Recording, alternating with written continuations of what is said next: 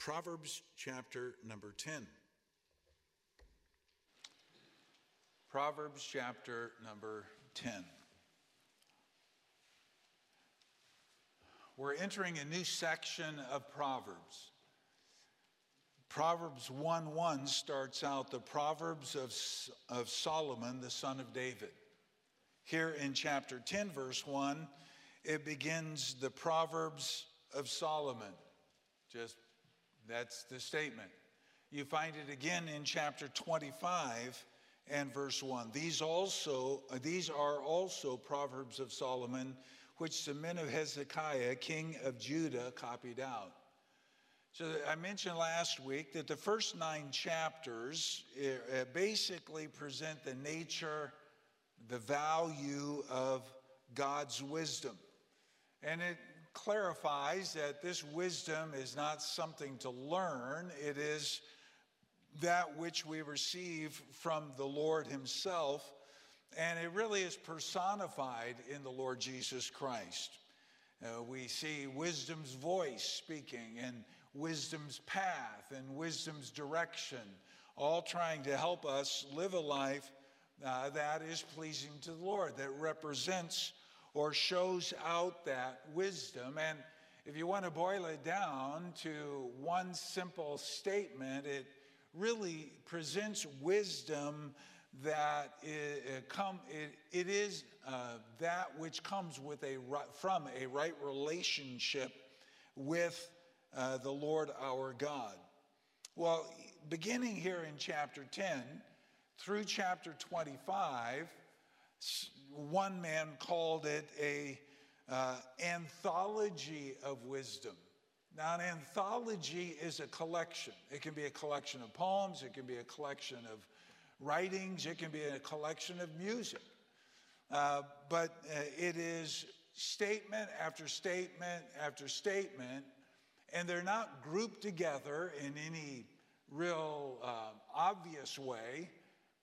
They're just individual. You could almost, from chapter 10, verse 1 through the end of chapter 24, study these chapters, just take a verse, and it stands alone, which that is rarely true in our study of the Bible. One of the first rules of hermeneutics is context.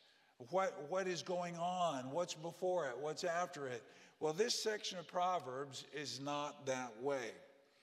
A man who was a clergyman in the 1800s in England put it this way: they are, for the most part, unconnected sentences, remarkable for profound thought and acute observation, expressed in an antithetical or illustrative form, the whole comprising a divine system of morals or universal application, a treasury of wisdom in all its diversified detail, personal, domestic, social, or civil. So in other words, what he's saying is, it's not written in a narrative form.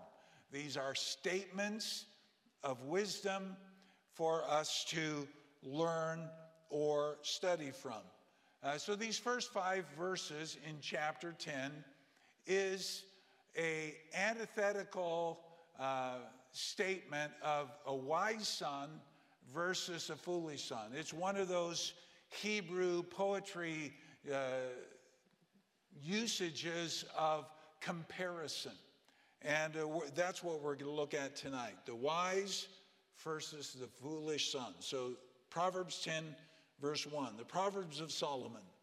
A wise son maketh a glad father, but a foolish son is the heaviness of his mother. Treasures of wickedness profit nothing, but righteousness delivereth from death. The Lord will not suffer the soul of the righteous to famish, but he casteth away the substance of the wicked. He becometh poor that dealeth with a slack hand, but the hand of the diligent maketh rich. He that gathereth in summer is a wise son, but he that sleepeth in harvest is a son that causeth shame. So in this comparison of the wise versus the foolish child, God just makes a simple statement of contrast. So three thoughts that comes out of this. Number one, we just focus on the wise son for a moment. This is a statement that you find throughout the Proverbs. You see it in verse 1. A wise son maketh a glad father. Verse 5. He that gathereth in summer is a wise son. Turn forward to Proverbs 13. Proverbs 13, verse 1. A wise son heareth his father's instruction, but a scorner heareth not rebuke. Look at chapter 15 and verse number 20. A wise son maketh a glad father, but a foolish man despiseth his mother. Verse 23, a man hath joy by the answer of his mouth, and a word spoken in due season. How good, I'm sorry, that's supposed to be chapter 23. I was wondering there. Chapter 23, Proverbs 23, verse 15. My son, if thine heart be wise, my heart shall rejoice, even mine. Verse 24, the father of the righteous shall greatly rejoice, and he that begetteth a wise child shall have joy of him. Chapter 27, verse 11, my son, be wise and make my heart glad, that I may answer him that reproacheth me. So you see this theme, it sort of cycles around throughout these Proverbs where we see the emphasis on a wise son. Now this contrast you find a lot in Proverbs. There's a contrast between the wise, the foolish. You see the contrast between the glad and the sorrowful, the contrast between the righteous and the wicked. So these are antithetical. These are contrasts that are used. So let's just think a little bit about this wise son. The Bible gives some illustrations of wise sons. How about Noah? Noah brought joy to his father. Genesis chapter 5 tells us about his father, whose name was Lamech, and it says of Noah in verse 29 of chapter 5, and he called his name Noah, saying, the same shall comfort us concerning our work and toil of our hands, because of the ground which the Lord hath cursed. He said he's going to be a comfort to us. His name is Noah. Well, the very next chapter, the Bible tells us, chapter 6, verse 8, and Noah found grace in the eyes of the Lord. And, you know, I'm at the stage of life with adult children. It brings great joy to Jan and I to see our children healthy, spiritually, going on for God, determining the path of life based on the Word of God, wanting to live a life of biblical wisdom. They're not perfect. I can tell you their flaws just like they can tell you mine, but they have a heart that wants to please God. So we understand the joy of a wise son. Solomon, the writer of this, by inspiration of the Holy Spirit, Solomon was a wise son. In fact, David prayed that Solomon would desire God's wisdom. 1 Chronicles 22, verse 12, only the Lord give thee wisdom and understanding, and give thee charge concerning Israel, that thou mayest keep the law of the Lord thy God. So David's desire, and he was praying to that end, God, I pray Solomon will have a heart to seek after you. Well, his prayer was answered, because 2 Chronicles 1, verse 10, God came to Solomon. Solomon, tell me what you'd like. Solomon didn't ask for riches. He didn't ask for power. He didn't ask for expansive authority. In verse 10, he said, give me now wisdom and knowledge, that I may go out and come in before this people. For who can judge this thy people that is so great? So there are plenty of illustrations of wise children that were a blessing to their parents, as verse number 1. A wise son maketh a glad father. But now let's look at the contrast. Verse 1 goes on to say, but a foolish son is the heaviness of his mother. Now, when the Bible says someone is a fool, It is not speaking about something they had no control over. You know, it's not identifying somebody that is simple-minded from birth. The word literally means stupid or silly, but it's referring to a person who is arrogant, who is unteachable, who is self-sufficient. You could use the word rebellious. So a fool in Scripture is somebody who has all the opportunities to know God, to walk with God, to have God's wisdom, and says, no, I'm going to do my own thing. I'm going to go my own way. And the Bible says here in verse 1 that a foolish son, somebody with that kind of an attitude, is a great heaviness to their mother. Now, those of you who have children at home that you're still investing in to rear up, this should be a great motivation in how you rear your children. Why should you train your children to obey? Why should you work not just on the actions, but on their attitudes? Because you don't want them to grow up and be a fool. You don't want, in God's economy, you don't want them to be rejecting, no, I'm not going to do that. It's interesting how, rebellious parents, those who have an attitude, no authority is going to tell me what to do, produce rebellious children. So it's easily caught, the attitude is. And so we ought to work at rearing our children to have a submissive heart, a yielded spirit to the Word of God and to God Himself. A foolish child causes great grief to their parents. You can deal with a lot of things that are disappointing, but having a child go astray who had the opportunity to do right brings great grief. And that's what the word heaviness means. It's a word of sorrow or grief or even a depressed spirit. This is one who says no to authority, no to God, no to God's word, and they create great difficulty for themselves because you reap what you sow, but great heaviness to the heart of their parents. Are there any illustrations of those kind of people in the Bible? Well, yeah. How about Esau? Esau was a foolish son. He brought great grief to his parents. Why? He allowed bitterness to cause him to have an attitude, okay, I'm going to show him. And the Bible says in Genesis 26:34, and Esau was 40 years old when he took to wife Judith, the daughter of Beeri the Hittite, and Bashemath, the daughter of Elon the Hittite. Notice verse 35, which were a grief of mind to Isaac and Rebekah.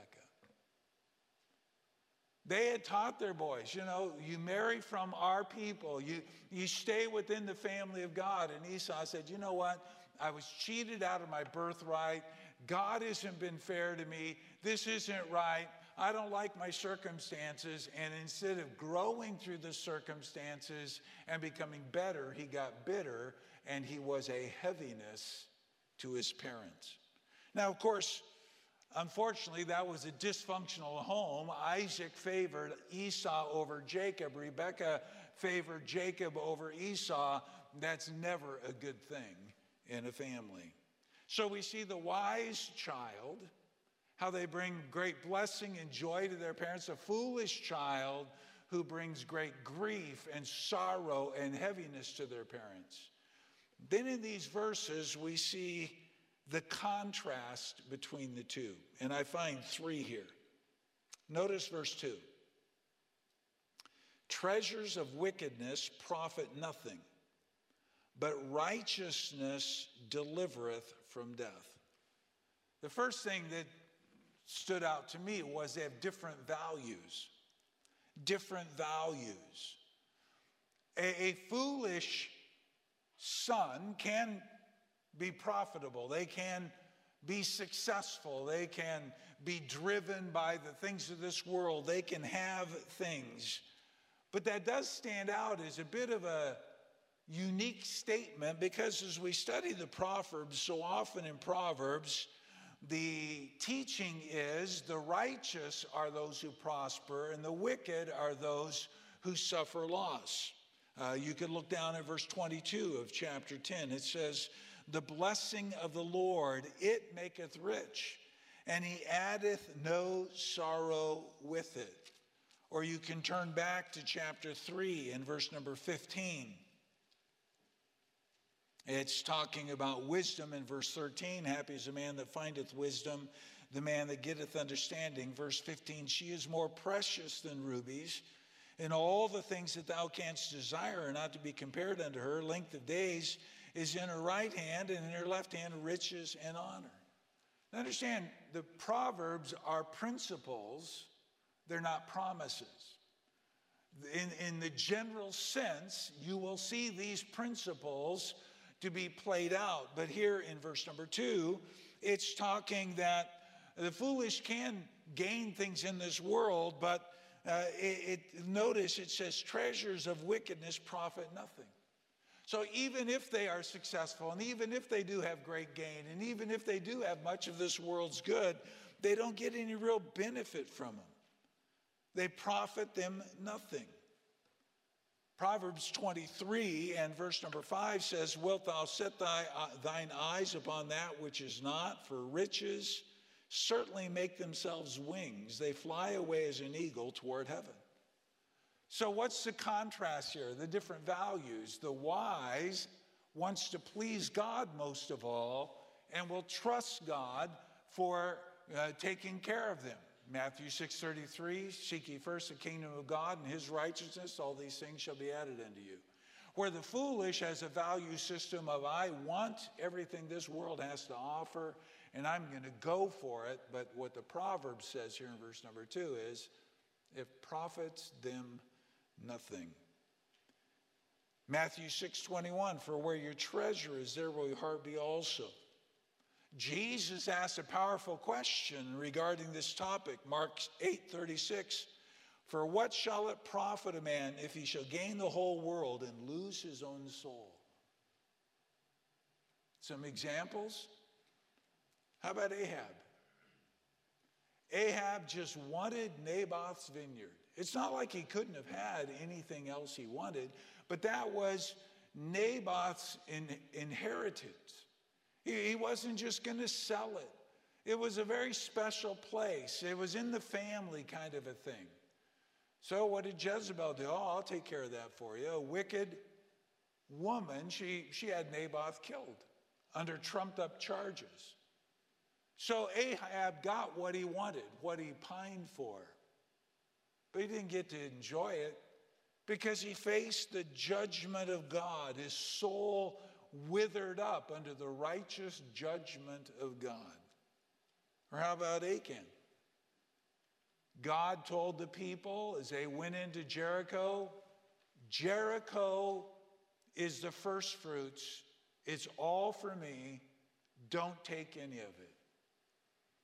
The walls of Jericho fell down. Achan and the army followed Joshua into battle, and Achan saw some nice garments of the latest Babylonian culture, and he saw a couple of wedges of gold, and all this city, nobody's going to miss it. And he took it home and he buried it under the tent floor.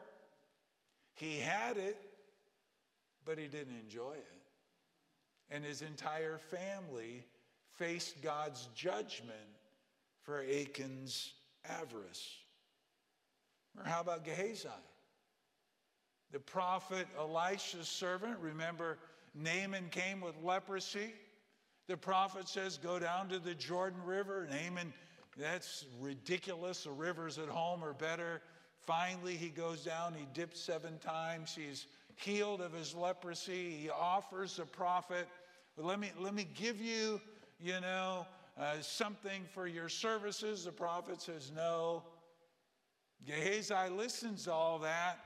Naaman and his entourage leave, and Gehazi chases him down.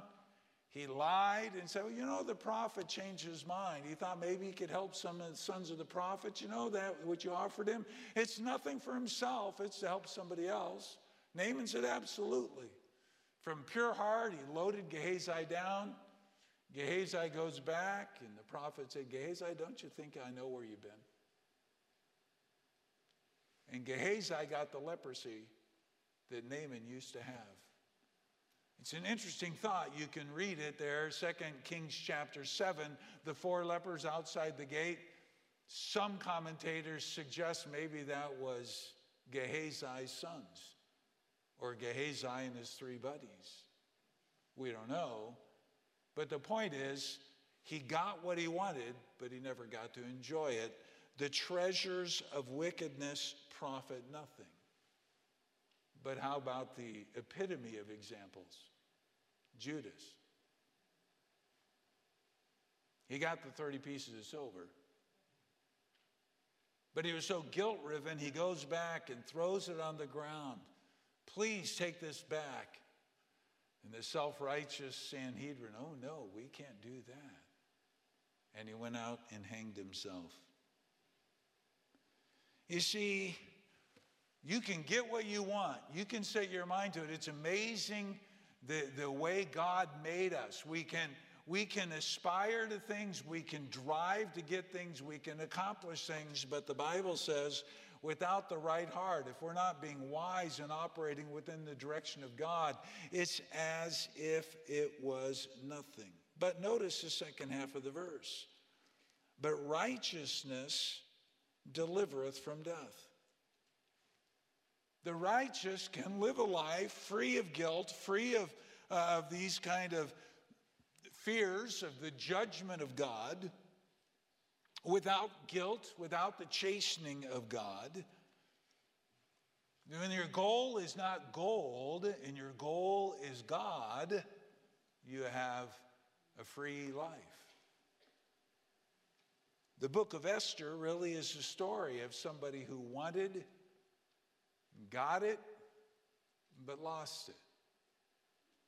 Haman, driven by power, driven by authority, anti-Semite to the core, wipe out the Jews. But Mordecai, who was just faithful to God, God directed in the circumstances to remind the king of one time when Mordecai showed his loyalty, and God elevated Mordecai, and Haman was hanged on the gallows he had made to hang Mordecai. Treasures of wickedness profit nothing. You want a contemporary illustration? A despicable character by the name of Jeffrey Epstein. He had more money than you and I can even imagine. But he was wicked and vile. Finally, the game was up and he hanged himself. The treasures of wickedness profit nothing. You see, the wise realize that there are some things more valuable than gain. Some things more valuable than a big retirement account, a fancy house, and so on. Proverbs 10:22 says, "The blessing of the Lord, it maketh rich, and he added no sorrow with it." There's a great verse of Scripture to help us guard our hearts in this covetous day. So the wise and foolish, they have different values. But secondly, we see the wise and foolish have different trust. Verse 3. The Lord will not suffer the soul of the righteous to famish, but he casteth away the substance of the wicked. What do you trust in for your provision? Yourself, your intellect, your experience, or your God? Psalm 34, verse 9, "O fear the Lord, ye his saints, for there is no want to them that fear him." What does that say? There's nothing you need. There's nothing that you need that God will not provide when you walk in the fear of the Lord. Or a little more even graphic verse, Psalm 37:25. The psalmist said, I've been young and now I'm old, yet have I not seen the righteous forsaken, nor his seed begging bread. God will provide our needs. Maybe not our wants, but our needs. Elijah ran from Mount Carmel, fearful of Jezebel. He ends up out in the wilderness, and God fed him by the ravens. Now, I'm not sure that I would choose that delivery system, but beggars can't be choosers, you know? The children of God rebelled against God and would not cross at Kadesh Barnea. I just preached on that passage on Monday in chapel, asking them if they're living by fear or faith. But God in his grace, until that entire generation died, provided manna every day. Now I'm a pretty level person, and I'm not a foodie. I don't get up and say, oh, I want this, or Jan says, what do you want for dinner? I say, whatever you want to make, and drives her crazy. But I would get tired of manna for 40 years every day. I would get a little weary of that. But what else were they going to eat? God provided for his people. Later on, Elijah was fed by the widow of Zarephath. She thought she only had enough, or she and her son, one loaf. They were going to sit down and die. And Elijah said, trust God, feed me first. And God provided for her family throughout the remainder of the famine. The point I'm making is this. You seek after what you can do, and that's all you'll get. You seek after God, and you'll see what he can do. And you'll never regret it. The Apostle Paul, he just went town to town, planting churches, depending on God. Occasionally made a tent, sold a tent, went on. What was his testimony? Philippians 4, verse 18. He said, but I have all and abound. I am full, having received of Epaphroditus the things which were sent from you, an odor of a sweet smell, a sacrifice acceptable, well-pleasing to God. What am I saying? If we're going to live as a wise son of God, we're going to have a different value system than the world around us, and we're going to trust in our God, not in ourselves. And one more, thirdly, we'll have a different work ethic as well. This is very practical. Mom and Dad, you have kids at home, you better take note here. Verse 4, he becometh poor that dealeth with a slack hand, but the hand of the diligent maketh rich. He gathereth in summer a wise son. He that gathereth in summer is a wise son, but he that sleepeth in harvest is a son that causeth shame. What's he say? The wise are diligent. They work hard, and God blesses that. It's good to have a good work ethic. Diligence in business will be blessed. Diligence in school is reflected on your report card. Diligence in your Christian walk is reflected in your relationship with God. It's blessed. Diligence spiritually, physically, it always brings growth. I'm glad my dad taught me that it's honorable to work. I'm glad I learned that at an early age. But he says not only is the diligence shown in the wisdom, notice verse 4, the second half talks about the fool, but the first part of the verse, he that becometh poor dealeth with a slack hand, careless, unconcerned, not diligent. Verse 5, the wise doesn't procrastinate. They prepare for lean times. Now's the time to work. Winter's coming. Harvest now. Don't put it off. If there is a chief sin that many people deal with, it's procrastination. I don't like this job. I'll put it off. Put it off, put it off, put it off. That's not a mark of a wise child of God. Make ourselves do what we need to do. But fools just sleep. And what does that do? It brings shame. I'm going to meddle here, and I'm going to give you my opinion, so you can disagree. You're wrong, but you can disagree. You're not helping your children if you let them sleep all day. There's a time to get up. There's a time to go to bed. Now, holidays, you want to do something different, celebrate? Sure, break the routine. My dad, when I was 12, 13, 14, that age, my dad cleaned the church. And he said, you know, son, you're going to help me clean the church. He didn't say, do you want to help me clean the church? He said, you're going to help me clean the church. I said, okay. I'll take you out for breakfast. That'll be your pay. Okay. We're leaving at 5:30. Oh, that wasn't okay. We can do the work at 9. Why 5:30? That was my dad. My dad had unique ways of waking me up. He would call one time softly from the door, I better be out of bed. Because the next time he came by, which was normally not more than 30 seconds, every cover on the bed was gone. Gone. One time I must have been really slow moving because he brought in a frozen can of orange juice and introduced me to it. I promise you, I got up when Dad called. Now, you know, I love him. He was a wonderful man, and when we get to heaven, I'll interrogate him on that child-rearing technique. But the point is, you know, all these years I've had to get up very early, go to work, put in a lot of hours, because that's what God's put on my plate. I love the morning.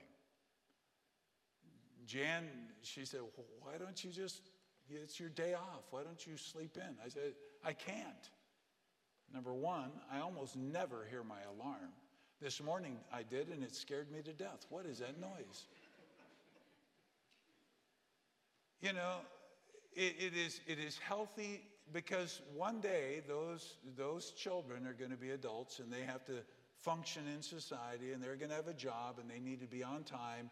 And they need to put in a full day's work and not procrastinate whatever it is that their job is. They need to. That's biblical wisdom. You see, the Bible is very practical. This is the first of many proverbs that describe the contrast between laziness and diligence, carelessness and consideration, conscientiousness.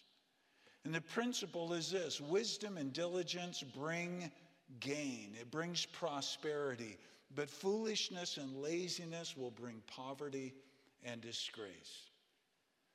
As you look at this little brief passage, we see a flow that in general teaches us righteous people, people who have a heart for God, will be diligent workers, will see the provision of God in their life, and will trust God whatever they face.